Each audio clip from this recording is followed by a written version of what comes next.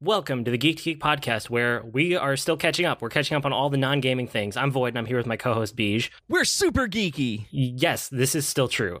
Today we're talking about, well, I already said, we're talking about all the things that we're catching up on from our, extended break, winter break type of stuff. And it seems like this time we kind of flipped from last time. I have more stuff than you for non-gaming, which is weird. We were just talking about this. Yeah, it's really, really strange where usually you just burn through video games and I'm like, I'm going to read and watch everything. And then this year I was like, games. And you're like, stuff. So it was weird. Interesting, weird. Yeah, I still played a bunch of games, but yes, you are correct. So we kind of structured this like we did last week. We have a bunch of quick hit stuff that we will fly through because, again, there were a lot of things here, so we kind of pre-talked, which we don't always do in an episode. And these are the things that we didn't really have a whole lot of back and forth to discuss. And then we have longer discussions down below. Do you want me to go first, or do you want to go first? Because you have less. Okay, I'll fly through these. You go on first. first. So I watched a bunch of stuff. So I finished The Crown Season 2. It's still really good. Like I said on the episode where I dove in deep on it, I'm excited for Season 3. Kind of apprehensive of the actors changing over to new actors, but that's okay. We'll see what happens with it.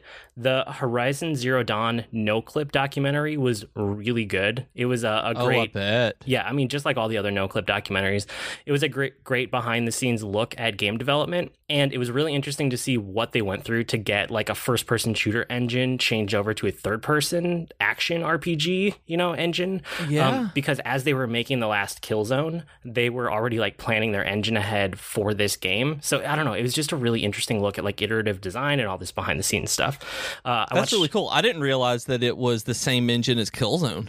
Yeah, it's the same engine, it's the same team. So it's a fascinating look at how a studio can move from one type of genre to another one. I watched Dunkirk, which it's a good war movie, but it's definitely a war movie. So if you don't like war movies, if you're not in the mood for it, don't watch it. But if you are, it's a really good war movie. There are 3 timelines converging, which it took us a little bit to realize, and a lot of other people I've talked to said I didn't understand the movie at all, that nothing lined up. And it's about 3 timelines that are all kind of converging to one point.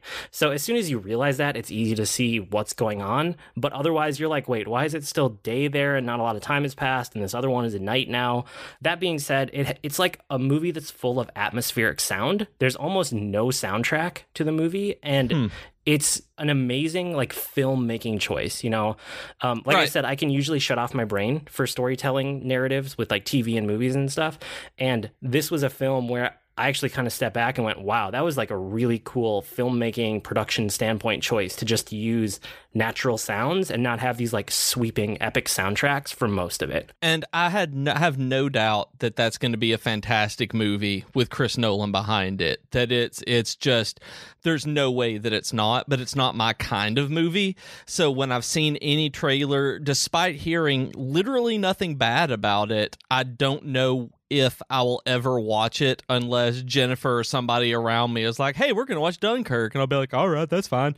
But I don't think I would ever seek it out just because that's not my genre of movie. Yeah, but I've it's not heard it's a war anything movie. Bad.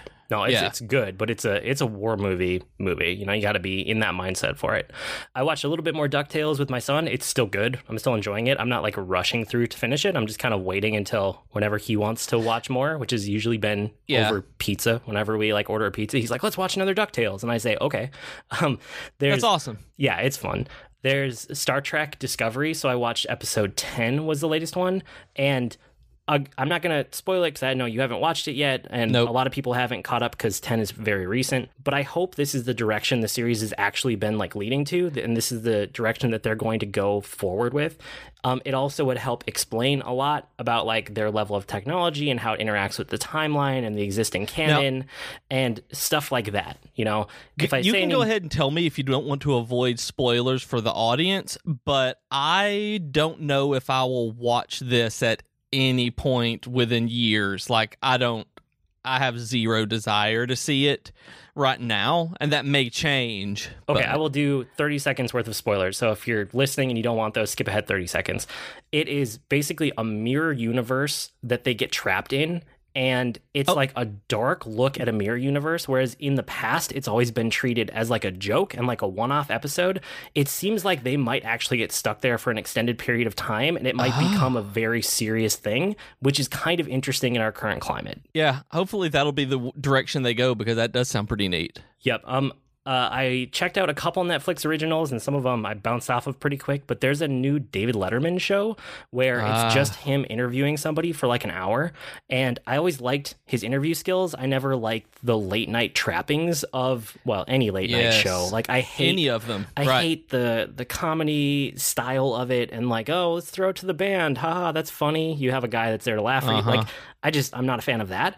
But Letterman himself is a really like amazing interviewer. And so Netflix gave him a show where he just interviews somebody for an hour. And the first episode is Barack Obama. It was awesome. Like, to, hear him interview President Obama was a great episode. So if that sounds even remotely interesting to you, go check it out. And I'm excited for the next episode, which isn't out yet, but I will keep an eye on it. That sounds really awesome, because I hate late night comedy as well, just because of that kind of structure around it, that I like bits and pieces of it, but not the whole thing.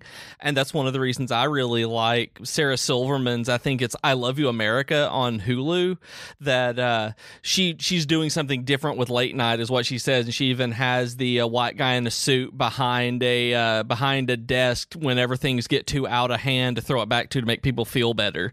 Like it's really funny the way that they handle it there. So I like the way that people are moving away from the late night standard while trying to keep the good parts of it. Yep, it's good. I like that. I also rewatched Westworld, and it was really interesting rewatching it with the knowledge that you get at the very end of the season.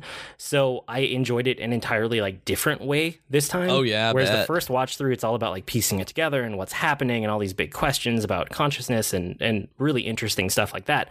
The second watch through, it was actually so the first time I went through the season, I felt like the back half of the season was stronger, because like all the narrative threads start to tie together. Enough clues are dropped that you can start putting things together, and then you get some answers by the end of the season. Right. This time, because I already had those answers, the first half of the season was actually much more interesting, because I already knew a lot of stuff and I could identify what they were doing and where they were and like how all the different narrative threads tied together. Oh, I bet. Yeah. Yeah. And then the second, like the back half of the season was less interesting, because by then I felt like, okay, it's just going through the motions to get to the end of where it is.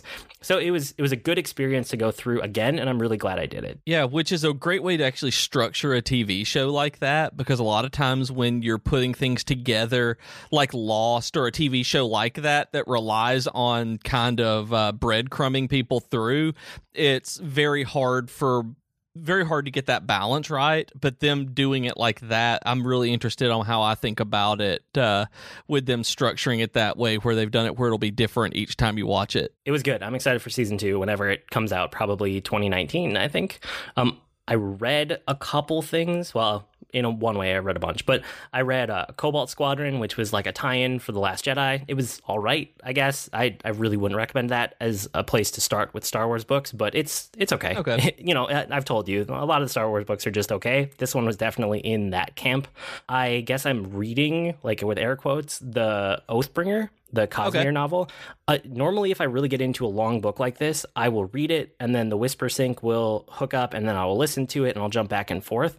But because this novel is so long, it breaks the download into 5 parts. And for some reason, the way that works with Whisper Sync is that it doesn't actually do Whisper Sync, which is really disappointing. Do you use the Kindle app for that, or the Audible app to do Whisper Sync? The Audible app. You need to go into your settings, and you can still set it for one large download. Oh, okay. I need to do that. Because that's how I did Way of Kings. Okay, so I've been listening to it, and I would like to also be reading it, but I'm not. But yeah, it's a good book, but it's long, and it's part of that fantasy epic, and it's Cosmere. I mean, it's all this stuff we've talked about before. Yep. But yeah, I'm about halfway through, so we'll have to talk whenever both of us get through that one. And then, and I'm about halfway through Words of Radiance, so we're not that far apart on it. Okay. And then the other thing I did was I read a bunch of comics. I picked up a month of Marvel Unlimited, and I read through the rest of the Vader 2015 run. I read through all the Star Wars to get caught up. I read through Poe Dameron and caught up on Silver Surfer. And I read a couple other things that I want to talk about in depth later, but I don't have a whole lot to say about those ones that I just ran through, which is fine. And then did they finish Vader? You say the Vader 2015. Does that mean it's over? So there's a 2017 or 2016 run. That's what I want to talk about later. Okay.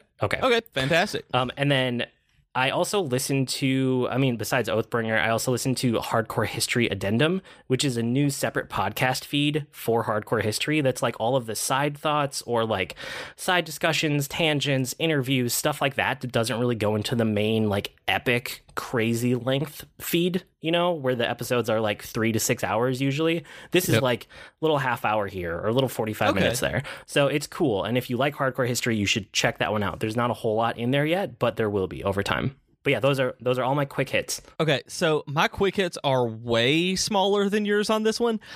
For reading on Christmas, my wife got me the Gravity Falls Journal 3, where if you've seen the show, you know that Dipper finds this journal that someone left all these clues to why the town is all wacky and weird, and they've written it out, printed it up, and there's a hardcover version of it that you can just sit and read. So that has been just delightful for me because I still think Gravity Falls is like my favorite TV show. After I've just been kind of piecing my way through it as it sits on my couch, and I finally finished Way of Kings, the Cosmere book, the Brandon Sanderson one, and I'm into Words of Radiance now. I'm a good third to a half through it, so I'm really excited to get into Oathbringer because all of a sudden, just a couple of days ago, I hit that point in Words of Radiance where I'm like, oh yeah, this is what was happening, and I really, really want to plow through it. So I need to download it on the Audible app so that I can do Whisper Sync on it like I did Way of Kings some. I haven't been reading a whole lot other than that, but I moved in. We got Movie Pass, and a lot of the movies that we watched with Movie Pass are in my longer discussion, and I wanted to actually talk, though, about 3 of them that I've been watching. Was Pitch Perfect 3, and I loved the first Pitch Perfect. I didn't really care that much for the second one. It was ridiculous in a way I didn't necessarily think it was fun, but it wasn't memorable. And the third one decided to go full 21 Jump Street, jumping the shark, very aware of how dumb this is. And it went full on dumb in the best ways possible. That if you did not like 2 but liked 1, y'all need to go see Pitch Perfect 3 because it knows exactly what it is to finish this up with a bunch of 30-year-old women singing a cappella with the USO. It goes in really weird places. Since I've been running a lot more, I sit around, and while I've had a little bit of time, I rewatch Spirit of the Marathon 1 and 2. It's really good. I love those movies. I watch them every so often, even though I've never run a marathon. I don't really have any plans to run a full one. Maybe eventually, but when I'm 40 or something, I'll decide to do that to prove myself that I'm still alive. But they're just really good documentaries about runners, and they're about people, which is why I like them. I watched one, I think, by the same people who did those, called Boston, which is a look at the history of the Boston Marathon and leading up through the bombing and the recovery from that. It's new. It came out, I want to say, in December. I'm pretty sure it is brand new, and I ended up buying it on Amazon Instant just because I couldn't rent it. That it's really, really good. It's narrated by Matt Damon, and that it just talks a lot. I learned a lot about the Boston Marathon and the history of it through watching it. And then one on Amazon Prime that was really, really cool was called Heart: From Flatline to Finish Line, and it's about triathletes who all have heart conditions, like people who have had to have open heart surgery or are in danger of heart attacks and going into cardiac arrest, and people who are doing these people do the Ironman triathlon. And it just talks about people with congenital heart defects, all of this, doing one of the most grueling, intense sporting events that there is, which an Ironman is I want to say a mile and a half swim, 100-mile bike ride, and then a full marathon, and you have 17 hours to finish it. So these are people who have major heart issues and cardiac issues doing these races, and it was really, really, really good. I liked it, and there are people from 30 years old all the way up to like 70 that are doing this. Like it's super cool. But really, the rest of mine, I think that I had written down, I think I'm going to save till next week's Geekery because they're about video games, and this is not about video games. So that's all of my kind of quick hits. So okay, cool. Let's do a quick dive into Geeky Offer of the Week. Let's do Audible. audibletrial.com/geek2geekcast. You can get a free book on us, and I suppose we could just recommend Way of Kings because you were just talking about it, and I was just talking about the third book in the series, and it's a good series, and the books are insanely long, so a really good way to get through them is to listen on Audible. We do it, so you do it. Yeah, so go to audibletrial.com/geek2geekcast and help the podcast and get a book at the same time, which is pretty sweet. I should also say all the other shows on the network are awesome. This week, Tea Time with Katie and Chelsea talked about The Greatest Showman in depth. Geektitude with Joe was about costumers for a cause, so it's kind of like cosplay, but kind of like the 501st and, like all those official groups out there. Mm-hmm. Oh, yeah.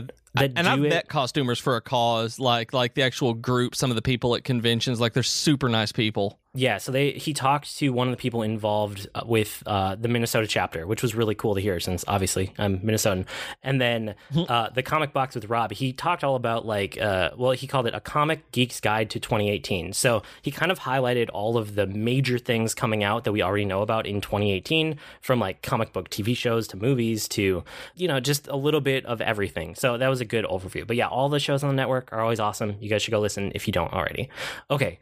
Second half of our episode, which is longer discussions. So let's start with Blade Runner 2049 because we both watched it. What did you think? Okay, I loved this movie. That there are definitely weak parts in it, but the way that I had it described to me before I saw it was that it was overly long. It takes itself way too seriously, but it is incredibly important. And I'm like, yep. That's kind of the way I feel about it. Like it's that's about a perfect description for me, that it is overly long, it takes itself way too seriously, and that I feel like it's important. Like I really, really loved this movie. Okay. I mean, I liked it. I should preface it by saying that I have tried to watch the original Blade Runner probably 7 to 10 times. And I have tried every version that somebody has recommended. Oh, have you watched X version? Because there's so many out there. None of them. Like, I just cannot get through that movie. I either fall asleep or I get so insanely bored by how slow it is. And I don't think I've ever even made it to the halfway point. It is a very hard movie to watch. And Blade Runner 2049, for those of you who are like you, I know you got through 2049, so that goes what I'm saying. It is a much better movie than the original Blade Runner. Like, I like Blade Runner, and we watched them we watched Blade Runner on Saturday and then watched Blade Runner 2049 the next night on Sunday. Blade Runner was pretty hard to get through. Like, I like the movie, but I don't love it, and I really think I love 2049. Okay, I don't love it, but I'm glad that I watched 2049. It's kind of what I talked about the other week, where if there's a movie and it's well made and it's interesting and it's kind of more of a tone piece, I can watch it once. So this is a movie that I'm glad that I watched one time, and I kind of doubt I will ever give 3 hours of my life to this movie again because, man, it is a long movie and it is slowly paced. And that's actually why I like it. I don't see, and where I get nitpicky on movies like this is where I'm like, it's not slowly paced, it's deliberately paced, where that's the way I feel about the first movie as well. Slowly. Yeah, I mean, it is like it's made to be slow, where it's not just a movie where they didn't know what they were doing. They made it to feel like this. And when I'm going in and knowing that, I can deal with it. But when I go in and it's just a badly paced movie, it's a completely different monster for me. And that's kind of what it is with the original Blade Runner, where because I know that Ridley Scott was doing this, I can watch it. But if I just kind of turned it on, like watching Dune, was it David Lynch? I can't remember. No, not David Lynch. Whoever it is, I don't remember who did Dune. Now my brain is just kind of exploding. like I can't watch Dune because it's slowly paced, but not on purpose. It's just not well put together, if you ask me. It's the worst of 80s sci-fi pacing, and I think that Blade Runner is at least deliberate in that respect. And I think Blade Runner took that kind of atmosphere and tone, or 2049 took that atmosphere and tone that was set up with it, that was set up with it, and moved it forward and put out a lot more interesting questions without nearly the questionable content and stuff from the first one, because there are some really ooky moments in the first one that I think the second one that weren't necessary, that I think the second one avoided without having to deal with. Like, okay. So 2049 didn't have them. Like I said, I never even got through the first one. So, which is why I wanted to mention this, because I actually sat through it and I thought it was worth seeing once. Like, I don't think it's amazing. I don't think it's like a be-all, end-all sci-fi thing like a lot of other people who watched it this year, but I did enjoy it as a sci-fi movie one time, knowing that it is slow and it took 3 hours of my life. So, keep that in mind. And before we move on from this, I do want to say, like, I should have put in my quick links, my quick hits on this one, that I like this because it's my kind of sci-fi. It's that kind of dystopian cyberpunk, a cerebral sci-fi, that Philip K. Dick style of cerebral noir, really. And how have you not watched Black Mirror? We will get to that. I know, I'm jumping ahead, but like you say that as one of your favorites. I can't believe you've avoided Black Mirror to this point. Because the way that it was described to me was a kind of sci-fi Twilight Zone. Well, and I haven't been in the mood for for an anthology series like that, was specifically why I didn't want one-offs. Okay, I'm jumping ahead because I have this in mind for later, but we're talking about it now. So Black Mirror is a show that's been very hit and miss with me. I watched all of the first season and I was like, yeah, that was worth it, even though there was some stuff in some of the episodes that was kind of like, we probably didn't need to go there, but whatever. I tried to watch season 2 and then I started skipping around episodes because there were just some episodes that didn't do anything for me. And that's kind of how I watched 2 and I think season 3. I only watched a couple of the episodes, and the other ones I watched 5 or 10 minutes of and said, nope, not for me. That being said, like the latest season just came out recently and I watched it in the last week. And there are 2 episodes in there that are really good. So there's the USS Callister, which is, it's kind of an MMO type of look. It's like a future tech thing where you put like a little tech dot thing on your temple, and then it can like take over your vision and like put you into a virtual space. So it's kind of about MMOs and like a space MMO that's really successful. And you get the impression it's probably a leading MMO out in the world. But then the other thing is like the lead programmer for it is obsessed with basically a placeholder for like the original series of Star Trek. And he has taken that and put they call it Space Team, but it's Star Trek. So he's putting like a Space Team mod on it on his personal console. And he... I don't want to add much more beyond that. It's a really interesting look at both MMOs and kind of like a creepy Star Trek guy. And it goes in a lot of very, very interesting places. So that one was good. And I've heard that this one, the most recent one, as of this recording, I can't remember the name of it. Like, I've heard a lot of people talking about it online, both in our Slack with everybody who's there in the Geek to Geek one, as well as just on Twitter, that apparently this week's was really good, wasn't it? They released the season at a time. So do they? Okay, is it? So like this is one of the ones that you've probably heard people talk about. The other one that's really good is Hang the DJ. And it's probably my favorite episode of Black Mirror so far out of all the seasons that are out. It is, I can tell the premise without spoiling a lot. It's basically like 2 people show up to this, like, it's kind of like an isolated resort type thing. And they have, it's not a cell phone, but it's like a little almost personal tablet type of thing that's their coach. They use this coach it's basically trying to find like their perfect match for a relationship. So you show up at this, big complex. It's not like a cult complex. It's just a giant area, that's designated for this. You go in and you have this little coach, and that's your only connection with like technology, basically. And you go wherever it says and you like meet up with a person, and then you can both choose to like reveal how much time is left on the relationship. and it will count down. And whenever it hits the end of the time, you have to split up. So the thing is, the system's always watching you, and it learns like what worked in a relationship, what didn't work, all of your like micro expressions, and like how you feel about different situations and people. So it runs you through a bunch of different types of relationships to try to find your correct match in the end. So you have to agree to the process.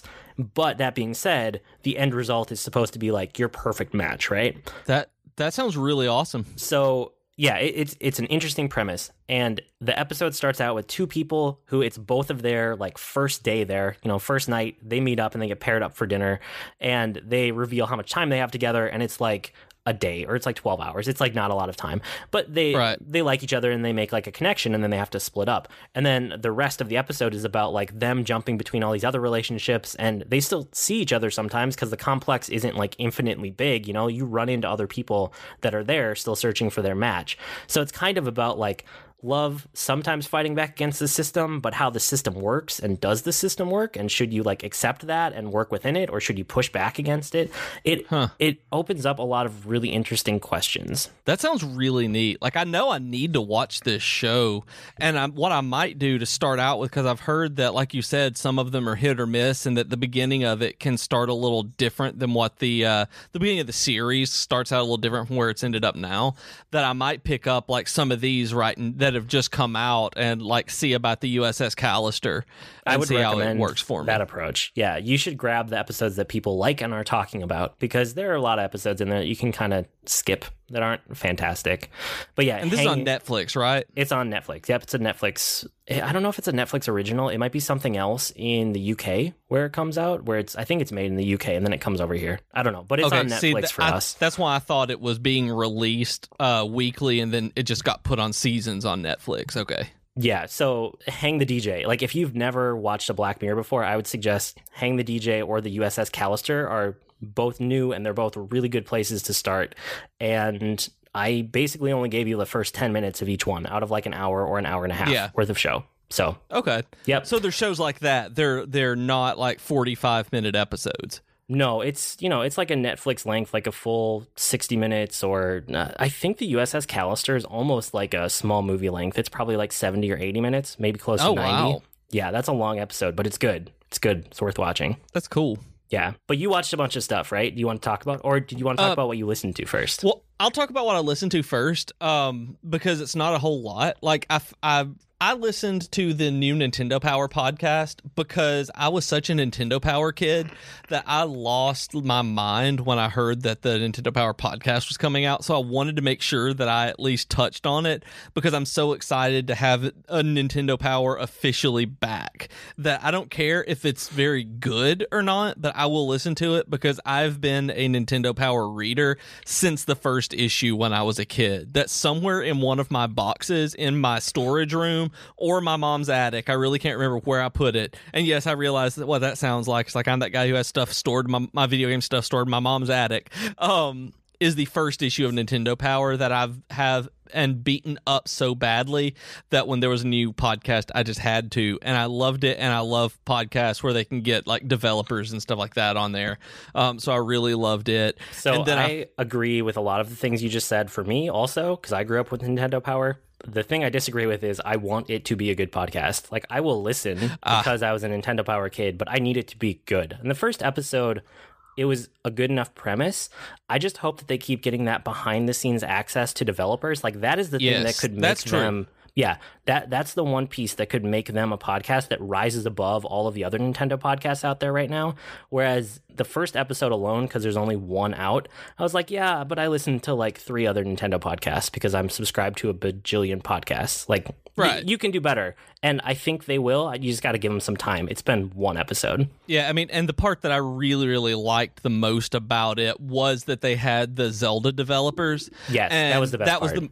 I love that kind of behind the scenes look. Like you said, that's why we watch these no clip documentaries and all of that. So if they can continue with that, I will continually listen to it. Where, there's a good chance I'll fall off if it's not, but if they keep doing that, I'll listen to it every month that they put it out, I guess, maybe. Who knows? Sweet. Yeah, me too. But other than that, I've listened to a lot of different Spotify running playlists. And I know that sounds weird, but with me running as much as I have been lately and really getting back into it, I've realized I couldn't listen to podcasts. It was the Nintendo Power podcast that made me realize that I needed to listen to music while I ran, because it was just like, usually I listen to podcasts or audiobooks, and right now I'm needing that up tempo, and even my normal playlist that I put together myself wasn't doing it. So I looked on Spotify, and they've got a lot of different playlists from a lot of different genres that are labeled specifically for a number of beats per minute, that it will say like rock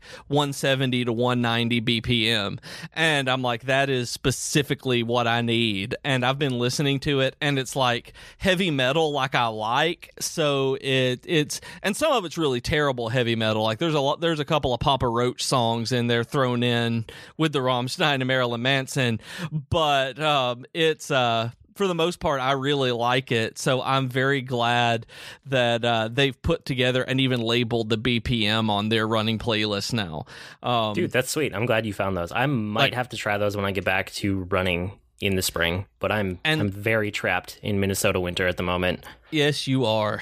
And I mean, they do have, and I haven't tried it again, they even have some that actually determine the speed of the playlist based on your cadence of running on your phone, like with the accelerometer, where no matter what you are, it's going to be able to keep you on pace with the music that it chooses. Like their smart playlists are really, really neat as well. So you should definitely try that out. So that's what I listen to. We've been watching a lot of stuff lately. I mentioned that we went and bought Movie Pass, and I mean, there's Star Wars. We've watched. I've only seen Star Wars twice, though. Amazingly, at this point, I expected to see it 4 or 5 times, like I did The Force Awakens, but I've only seen it twice. Have you seen it anymore since we talked about it last? No, but it's because of how I've talked about how impossible it is for me to actually get to the movies for stuff.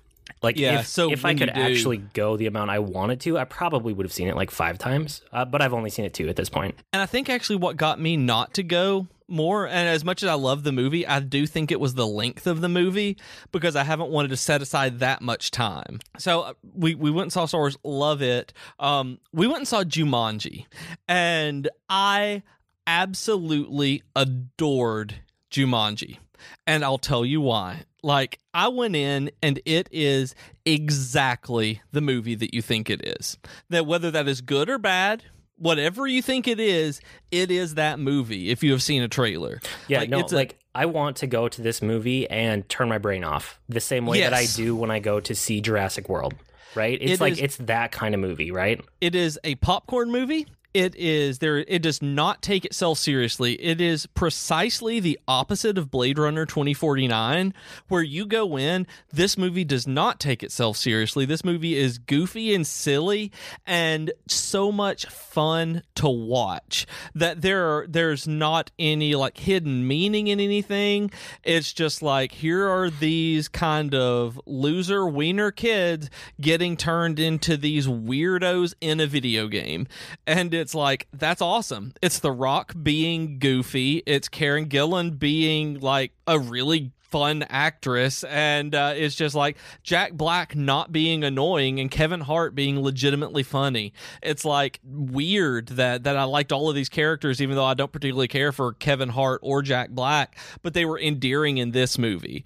And yes, I want to see that. It's based on a video game. Like, it's not, it's, let me phrase that a little differently. It is the premise of this, that instead of them getting sucked into a board game, they're getting sucked into a video game. And it's handled really well. That I gotta say, like, usually you watch something with a video game on screen, you roll your eyes if you're a gamer. It's like, oh, that's not how it would work. And it's because we're nerds and we all do that. And this one, it's like, oh yeah, that's how the map opens up. You're absolutely right. And so it was interesting to see stuff like that in a movie. And then, like, last night, I think it was last night, maybe it was the night before, I don't remember. We watched The Greatest Showman. I loved this movie. It was magnificent. Like, I think I loved it more than either of the people I went with. Like, Jennifer and our friend Adam went to see it with me, and it was so good that the songs are both the best and weakest part of the movie, I think, where they were all just fantastic songs. They're so well put together. And I haven't listened to Katie and Chelsea's episode yet. I saw it came out this morning, and the songs aren't anything memorable. Like, they're all similar songs. They're really well written. They're really well put together, but none of them stuck in my head after the movie. Okay, hang on. I have a thought about that because I've listened to the soundtrack. I haven't seen the movie. There's one song that I really like on the soundtrack, The Other Side, because it's a duet and it moves the plot ahead. Yes. But, like, I've listened to Hamilton a lot, and I know what, like, really good, you know, like, theater music is, because I've listened to other musicals. Like, I enjoy a good musical. Listening to this soundtrack on its own, most of the songs are kind of, like, static in a way that's not actually moving the plot ahead. Like, I can tell that the movie probably did something to build up to this song, and then this song is a tone piece that doesn't actually do anything for the plot, and then after it wraps up, the next thing happens. Is that true? Is that accurate? Pretty much, yeah. Where they use them as it. tone pieces, and they'll come back with snippets and reprises of those songs to really call back an emotion, but they don't really move the plot forward like you said. Some of them do, and that's really the weakest part of it. But the spectacle that they put along with it, that alongside the show, or I was looking at the notes and said showing alongside the songs themselves. The way that they stage it is just incredible. Like, they put together, like, the choreography is great. And more than anything, the cinematography in this movie is beautiful. That you want to talk about something being deliberately made, this movie is very deliberately made. And I sat there from both a craft perspective and a theater perspective with my background and just everything. I'm like, man, these people knew what they were doing. And I think that's why I enjoyed it so much, because I loved seeing how good the eye of the director and creative team were. That they really knew how to make this movie look magnificently spectacular. That the stylization, just the way that they move people around on screen and blocked it all, was great. And so the songs just kind of added that and elevated it with the emotion from the songs. Like, I don't think I would have loved it as much if it were just a non-musical that was this well put together, but they put a good musical on top of fantastic cinematography, and I think that it really just upped the ante on it. That I love that part of it. Cool. Yeah, I definitely want to see it at some point. I just don't know when. It'll happen eventually. And then Jennifer and I have been rewatching Stranger Things. That I'm rewatching it, and she is watching it. That she never got into watching it the first time around. And did you ever watch season 2? I know that you've been kind of I think I got through 75% of the first season, and that's where I stopped because I was just bored. And I don't. Okay, so I love season 1. Like, Jennifer got into it because her sister got into it, and like, she didn't listen to me, she listened to her sister, and she wanted something to have this to be able to talk to her sister about it when she found out that she loved it. And you want to watch this? And I'm like, yeah, I'll rewatch it, it's awesome. And it is, even going back, it's fantastic. I love rewatching it, and I'm having a really good time. And I don't understand the hate for season 2. That even my second time through it, I'm halfway through it again right now, and I do not understand why so many people hate on season 2 so much. That I've seen so many people say that it relies on nostalgia just way too much, and I don't understand how people say that. It's almost like the way that people don't like The Last Jedi for all of the things that I do. It's like, we can't be watching the exact same thing. That I really think Stranger Things 1 and 2 are both really well put together. So yeah, I'm enjoying rewatching it. Jennifer's loving it, and I'm just kind of like, yeah, I'll watch this. I'm happy about it. So cool. I'm excited to see whatever happens with season 3. Yeah, I'm glad you still like it as a show, because I know you really liked it the first time through. So it's good when things hold up on second watch. And it really does, where I'm still engaged and worried about these characters. Okay, cool. I was going to ask you, have you watched the Doctor Who Christmas special, or do you plan to? Okay. I don't really plan to. I know that I know most of what happens. I know, the new doctor and the new showrunner and the library Jennifer works at. She always does like a Doctor Who season premiere party. That's one of their, big events where people come out, dress up, bring their Daleks that they've made. So I may watch it there. I may watch the premiere, but I haven't seen anything. I've never even seen a Capaldi episode. So I'm just like, maybe eventually I'll go back to it, but I just haven't been interested lately. Did you not even like give him a shot as a new doctor? Like you haven't even seen the start of his run? I saw literally 10 minutes of the first episode of his season, and it wasn't that I didn't like it. It was just that I realized as it started that I did not care about watching Doctor Who right then, and I haven't been in the mood to watch it since, where it's not even him, it was just a specific Doctor Who in general. I haven't watched any of the old ones either. Okay, well, maybe this is more of me talking at you and less of a discussion point then, but I watched the Doctor Who Christmas special because I always try to, especially when it's the Christmas special where a doctor changes over, because it's always kind of a reinvention of the show that's usually worth my time. Maybe not every Christmas special, but all of the ones where it switches from one doctor to another, I am glad that I have watched them, even if I didn't end up watching that doctor's run of the show. So, like I always try to make time for it. And this one was okay. I didn't think it was amazing, but I'm still glad that I've watched it so that now I have just that little bit of extra context for the next Doctor starting out. Right. And when I go watch the next season, I'll absolutely watch this Christmas special. I mean, you're right. You have to. Yeah, and like, I told you I didn't like Capaldi's run at all. Like, he just didn't work for me. I tried a couple episodes and I bounced off. But watching this got me excited for the new Doctor and got me excited for, like, the transformation and, the show reinventing itself like it always does.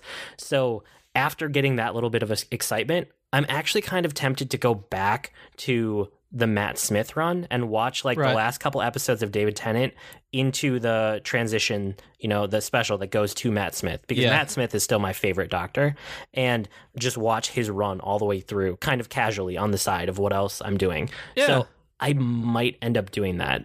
I might. That's a good idea. I mean, I think that's kind of how I would need to approach Doctor Who at this point, is kind of it being the sideshow that I watch whenever I want something on, because it's like I don't feel like I can get invested in it anymore. And I don't know why. I think it's just my tastes have changed. I have found, because I tried at one point to catch up on it, and I will burn out on Doctor Who if I try to mainline it. Whereas most of the reason that I'm able to get through the amount of shows and movies and books and games and all the stuff that I do, like you said, I usually come to Weekly Geekery with more than you. And one of the reasons is because I do one thing with my free time. Because if I don't budget my free time as a parent, it will just disappear. It'll go to social media and I don't know what to watch. I'll browse Netflix and try to find something. This is where my whole system that I work off of now with my free time came from, right? And that's the core of it, is I have to actually use my free time. Otherwise it's so easy to lose it as a parent. And there's something about Doctor Who that doesn't lend itself well to just sitting down and watching Doctor Who episode after episode.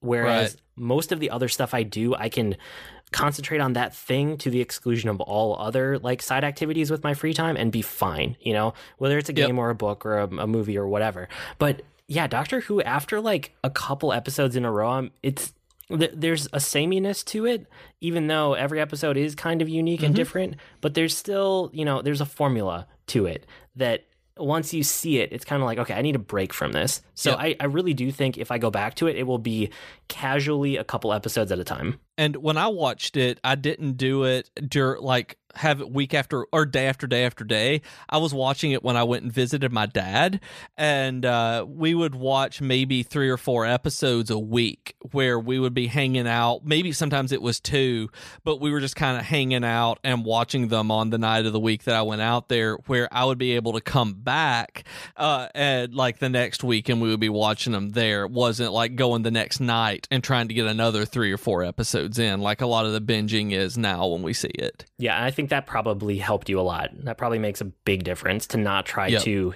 just binge this show. Because I don't think it lends itself as well to binging as a lot of other shows out there. It doesn't. When Jennifer and I tried it, when I tried to get her to watch a lot of it, that may have been the problem, is that we were trying it night after night, and it just got tiring. Yeah. Yeah, so I'll report back if I do rewatch Matt Smith. Otherwise, I'm just going to wait for the new Doctor and be excited for that, because I am legitimately excited for it. And I will likely watch the beginning of it in the Christmas special just to see, because I know Jennifer's going to have that premiere party. Cool. So I also, like I mentioned earlier, I picked up a month of Marvel Unlimited, and there were a couple comics I wanted to talk about. So one was Vader, like you mentioned earlier. Right. So there's a Vader 2017 run, and it's not done, but the first arc of it is done. So I read the first arc and then like a couple more issues after that, like wherever Marvel Unlimited cut me off from 6 months ago, like it does. Yeah. It just stops whatever the current date is minus 6 months. That's how much you can get on Marvel Unlimited.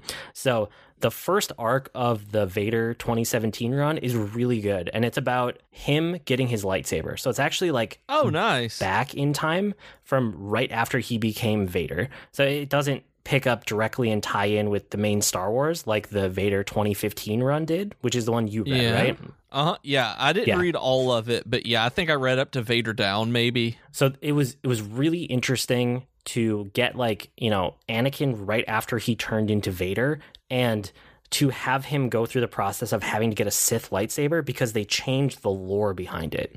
And really, that was the biggest thing for me that I got out of it, because you knew like the old lore, right?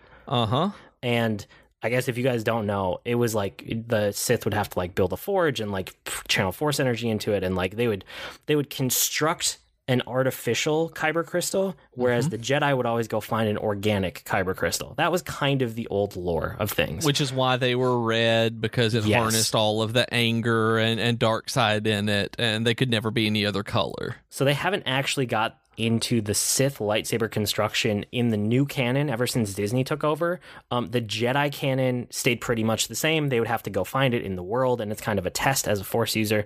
But for the Sith, they now have to go and steal a kyber crystal by defeating a Jedi. And then they have to channel like negative Force energy and like pain, anger and stuff into that kyber crystal until they can make it, because it's like a living entity now in a way that it wasn't in the old canon. They have to like make it, they call it making it bleed, but like basically make it in agony. And that's what turns it from whatever color it was before to red. So it's about Vader having to track down a Jedi after the Jedi purge happened, and then defeat him without having a lightsaber, and then stealing his crystal and like dominating the crystal until it's his own. It's a dark storyline, but it's a really good storyline. And it also has one of the really cool things in it is like when he goes to corrupt this kyber crystal, the kyber crystal shows him an alternate path that he could take as Vader to become redeemed and overthrow the Emperor and not become evil. Like it's his last chance, basically.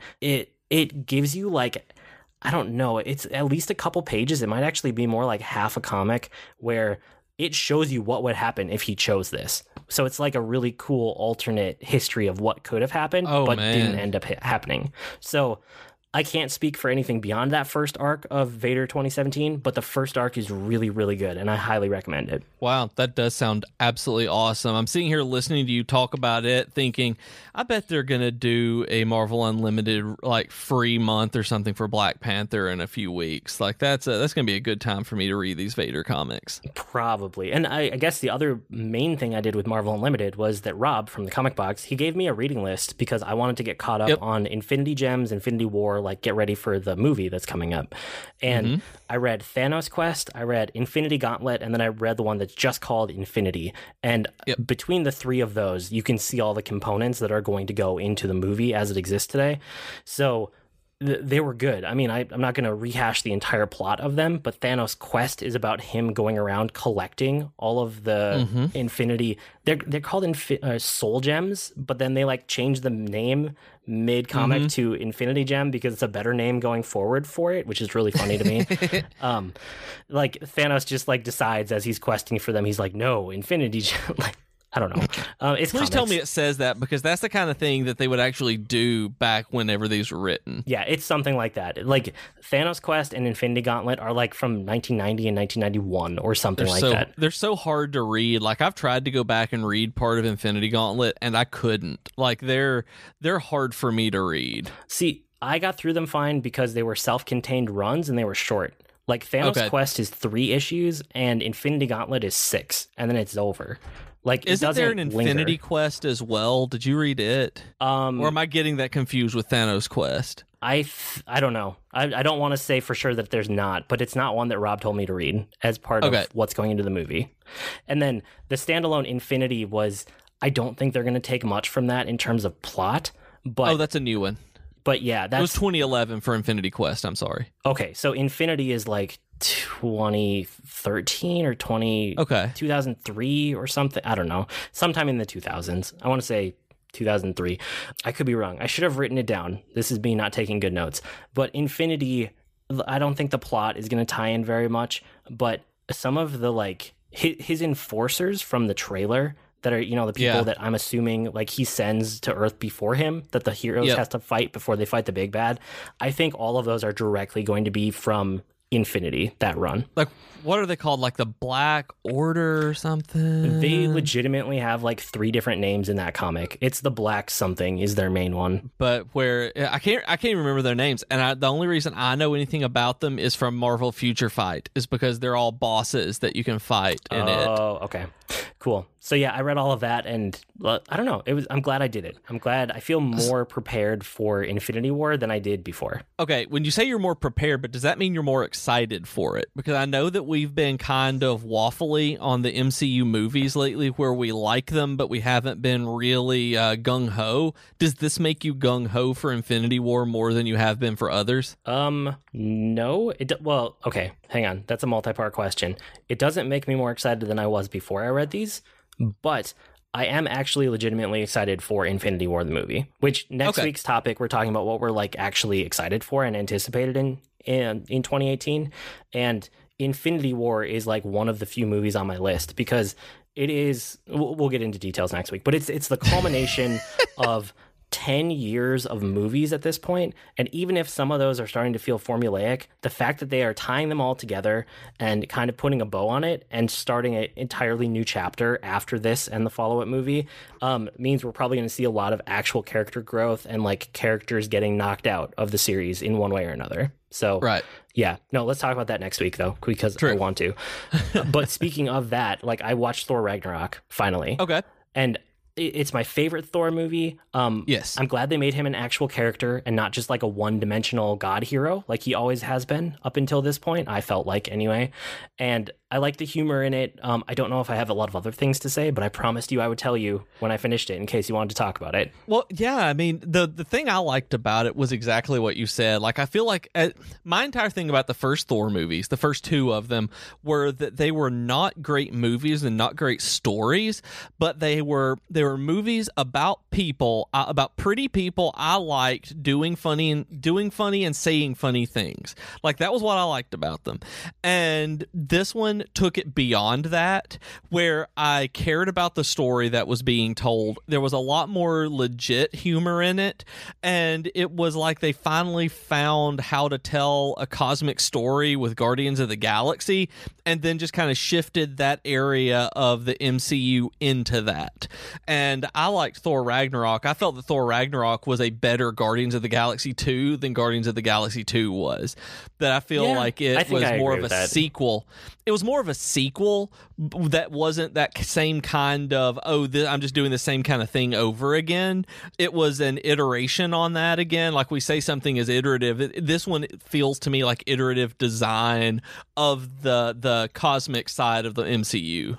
Yeah, it definitely was. And I liked it for that too. I'm excited to see the cosmic side of the MCU expand because it Yes. feels like they can do so much more to break out of this like typical superhero mode that a lot of the other movies seem to get stuck in. And I'm really excited. I don't know if you saw, like, everybody, and I'm sure you did too, like, really loved Valkyrie in this. Like, I'm a big Tessa Thompson fan now. And, like, I liked her in Westworld. And I really liked her character there. And I liked her in Veronica Mars as much because I hated her in Veronica Mars. I liked her as an She is actress. one of the main characters in Hang the DJ in Black Mirror. Is she really? Yes. So you should go watch that. I really should then. Like, she's great. And that character of Valkyrie, they're bringing into the comics, the Thor Ragnarok version of Valkyrie specifically is joining the Exiles because they're a team that pulls from alternate dimensions. So they're bringing specifically this Valkyrie into the actual comics. Oh, cool. I guess I kind of skipped over it when I was talking about Marvel Unlimited, but I also read Gwenpool, since you brought up comics again. Have you read any Gwenpool? Was my main question. No. It is fun. I like it. I want to read it because I got to the second or third issue of Champions, and the last panel was her becoming a member of the Champions or trying to join, and I haven't read any more than that. But I want to. I've never really connected with Deadpool, even though I liked the idea of him. I liked the movie, but I like the comic iteration. Right. I've never actually liked way. the way they executed it as a comic. Yes. He just doesn't appeal to me. But this is the same fourth wall breaking thing, except she doesn't have any superpowers, it's just hilarious. Like, she ends up in the comic book world from our world, so her only power, if you could even call it that, is being very familiar with all of the Marvel comics because she's a big comic fan. Seriously? Yes, that is her power. I did not know that. So her power is knowing comics and also realizing that she is probably the protagonist of a comic that she's in right now, so she can't actually be killed. Like, those are the only two things that she legitimately has as her abilities, if they're even considered abilities. And it just takes that and runs with it. That is way more fun than I thought it was going to be. Yeah, it's really fun to read. Like, I don't know what to say about it besides that, except it's a great premise, and I liked every episode. I liked every issue that I read. All right, now you're selling me on Marvel Unlimited again, because that is not, because I haven't done any research. Like, I've seen Gwenpool, I've played with her in Future Fight, and it's like, okay, but that is the best way to sell me on that I've heard so far. That's great. Yeah, it's really fun. And then the last thing I had for a longer discussion here is I read a book called Blood, Sweat, and Pixels. And it is the most interesting book I've ever read about like video games or video game development. So it's a really cool book looking at the behind the scenes of game development, just like a lot of other things I've kind of been looking at lately. I highly recommend this to anyone interested in what goes into making a game, just like I recommend NoClip, but this is a great book for it. And it has, so one of the things here is that it has extremely current game examples. So the author is one of the, I can't remember if he's an editor or a writer for Kotaku, but he's been there for a while and he does really good reporting. So he used, his connections and his skills and, being in the industry for however long he has been to go and talk to a ton of developers from like the big name studios on games you actually know from the last 10-ish years. So yeah. Chapter by chapter, outside of the intro and the outro, is just game by game.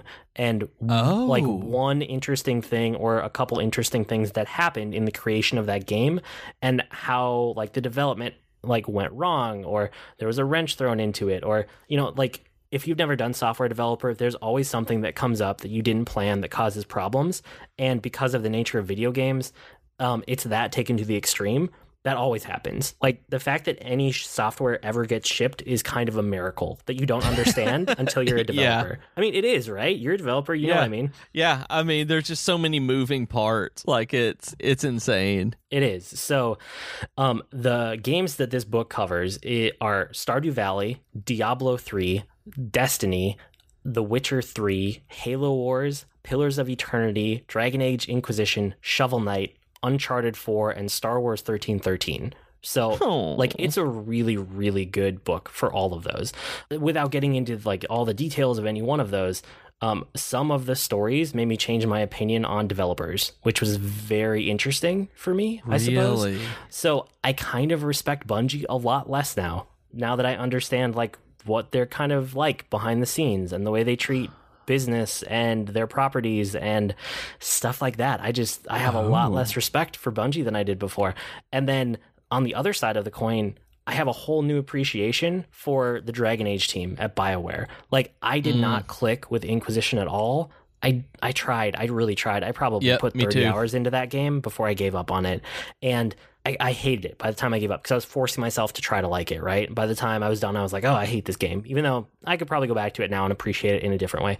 But yeah, you know, with Inquisition, it was kind of like, maybe I'm done with Dragon Age at this point. Maybe I won't ever come back. After reading this book, reading it was enough to sell me on the next Dragon Age game, sight unseen, because reading what they had to do, they basically redeveloped the Frostbite engine and all of their tools to make this game, because that engine was made for first-person shooters, and it didn't have anything for third-person support or RPG or quests or like anything that would go into an actual RPG, third-person game that they made. They developed almost all of it except for like the graphics from scratch, and they still made this game come out. Like, it's unbelievable. Like, okay, so I'm not familiar with the actual behind the scenes of this, like the production of Inquisition. Like, I bounced off of it like you did. I probably put in 3 or 4 hours and legitimately hated the controls and camera and stuff like that, and kind of UI altogether, which makes a lot more sense with that. So why did they run with Frostbite? Were they told from above they had to? Yes. So this is also, if you guys don't know, the reason that Mass Effect Andromeda is the way it is, because they were still dealing with these same problems. Like, this and Mass Effect Andromeda are the first 2 RPGs that were made on Frostbite. And it's because EA decided at some point before Inquisition started development that everybody who works for EA from now on is going to develop on the same tool set, and it's going to be the Frostbite engine. And it is an engine that is amazing for first-person shooters. Just take a look at Battlefront 2. Like, the graphics in that are just stellar. Brilliant. They're brilliant. They knock you out of the park. But outside of graphics, like, it wasn't made for anything outside of first-person shooters. So now every other EA studio that has been mandated to use this has to, like, create tools from scratch. Even if they had something that had worked for 10 years previously, they can't use it anymore. All of that to say that I now have a lot more respect for the RPG teams at BioWare, and I feel bad for them that they were given this mandate that messed up 2 games now. So tell me about Bungie. I mean, I know we try to avoid like negativity a lot, but I'm really curious on what makes you respect Bungie less now, because I didn't think that you had a lot of respect for them. I thought that it was more along the lines of Bungie is Bungie and they're kind of there, but what like to actually go below that makes me really curious on what happened here, because I'm going to read this book, obviously. Like, this sounds fantastic, like this sounds awesome, but I'm really curious about Bungie now. So it's not any one thing they did. It's more, I've been in like the corporate world for long enough now that I can read between the lines when people give quotes about like kind of what's happening behind the scenes, and they just lack direction. Like, they got their own property and they just didn't know what to do with it. Like, they were given the freedom to do anything, and they had all of these grand ideas, and they had a bunch of leaders that they could have said, yes, take this and run with it, and instead they basically remade Halo and they called it Destiny. Like, and I know this because like I like Destiny as a shooter, right? It's a really solid first-person shooter, but it's an evolution of Halo. It is a direct evolution from the Halo games they made before it. And they were given all of this freedom, the ability to do anything they want. And the first thing they did when they became an independent studio from Microsoft was they turned around and signed a 10-year deal with Activision that locked them into basically remaking Halo and calling it Destiny. And because of the release schedule they agreed to for Destiny, it's caused all sorts of problems. Like, you remember when Destiny came out and they had pulled the entire story and they scrapped it all in Destiny 1, and then they had to re-knit it back together in a way that kind of half made sense, but there was never any time to explain what they couldn't explain. Like, that is why Destiny 1 is the way that it is, because of their bad business practices and bad project management, basically. Okay. As somebody who has lived through bad project development as a software developer, that makes me rage in a way that few other things do. I feel so bad for the teams that had to work on those games and then put out a subpar product because they had signed a deal that they had to launch by this day, and and just knowing Destiny, what I know about video game development, that hurts me. And I'm not even involved in it, but putting a hard date on it just makes my soul ache. Well, and the thing is, this one, it wasn't even about Destiny 2, but it started kind of accidentally talking about it anyway because it discussed the nature of the deal with Activision, and you could tell that the exact same thing was in the process of happening with Destiny 2, which probably explains why Destiny 2 didn't land as big as they wanted it to, or that people thought it would. I think Destiny and Destiny 2 both have the ability to become amazing games, but they each needed probably another year of development. And yeah, I could see that. They just weren't given that. And then a lot of the other things with having a story in place and picking a direction, and then at, the very last hour deciding, oh, we're going to do totally something different. That doesn't work in software development. That's how you ruin entire projects. So stuff like that. I mean, you should read it and let me know what you think. Maybe I'm reading between the lines where I shouldn't be, but that's the impression I get. No, and that makes sense, though. I mean, because they've just even the stuff that gets publicized from Bungie and around these games seems like a hot mess. That there's just everything that's happened since 2002 with Bungie has been kind of a mess. Yeah, and some of it is attitude also, especially after reading 10 developers back to back and hearing all their different approaches and philosophies and attitudes. Some of them are a small family, the Shovel Knight. The Shovel Knight people love their game and they love working together, and they're doing what they want to do, even though they were offered to be bought out a bunch of times. They're like, no, we want to make the games we want to make with our small group, and that's all we want. Bungie is a bunch of dude bros that got really successful and didn't know what to do with it.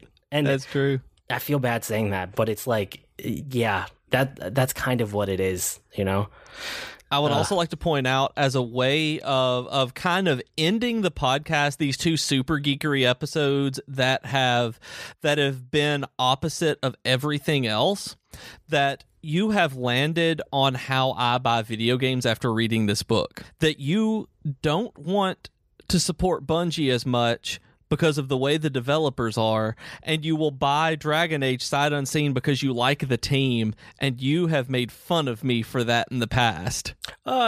No, because I'll buy Destiny 3. Just because I respect them less. I don't know, if the game is good enough, I'll buy it. But it's not necessarily the people behind it that convinced me one way or another. It's what I know now about the engine and the development cycle, that, oh, okay, they got their feet taken out from under them, which is why Dragon Age Inquisition is the way it is. Give them more years on a project and they can probably do much better. That's very true. Yeah, so it's not like the people, because I legitimately couldn't tell you the name of a single person that works at either of those companies, and I don't care to. Whatever. So and not exactly like you. I'm excited to see what comes of the next Dragon Age game then, because Inquisition was really the first one that I'd ever tried to play, because my 360 red ringed right when I had Origins, and so I just kind of missed it because of circumstance, and I never played it on PC or anything, even though I have it because it came really late, and I decided to try Inquisition and bounced off for all those reasons. So maybe Inquisition 2 or whatever they'll call it will be the one to get me. Very possibly. Okay, next week, guys, we're going to be hopefully back to our normal topic structure type of thing, and maybe we'll actually hit that new 45-minute goal, which did not happen tonight, and it's totally fine. We had a lot to talk about these last 2 weeks, though. So we're going to talk about our most anticipated everything of 2018 next week, which is something we thought would be fun just because we didn't do it last year, and I kind of regret it, because we couldn't look back at the end of the year and say, what were we excited for? What were we right about? What were we wrong about? And it's still early enough because legitimately nothing has come out because it's January. So that's next week's topic to look forward to. That being said, you can write to us with comments, suggestions, or feedback. Our email address is geek2geekcast@gmail.com, or reach us on Twitter @geek2geekcast. We also have longer discussion threads on our subreddit at reddit.com/r/geek2geekcast. And if you're on Slack all day like we are, you can go to slack.geek2geekcast.com for an invite and talk to us. And we are part of a podcast network, and you can go to geek2geekcast.com to see if any of our shows tickle your fancy. I blog at agreenmushroom.com, and you can find me at grnmushroom. That's green mushroom without the E's on Twitter. And I'm on Twitter as @Professor Beej. That's Beej with 2 E's. And I'm now vlogging my way to a Star Wars-themed half marathon at runningshoes.tv. We've been Void and Beej with your Geek to Geek podcast. That'll do it for this week. See you next week, geeks. Bye, geeky beakies.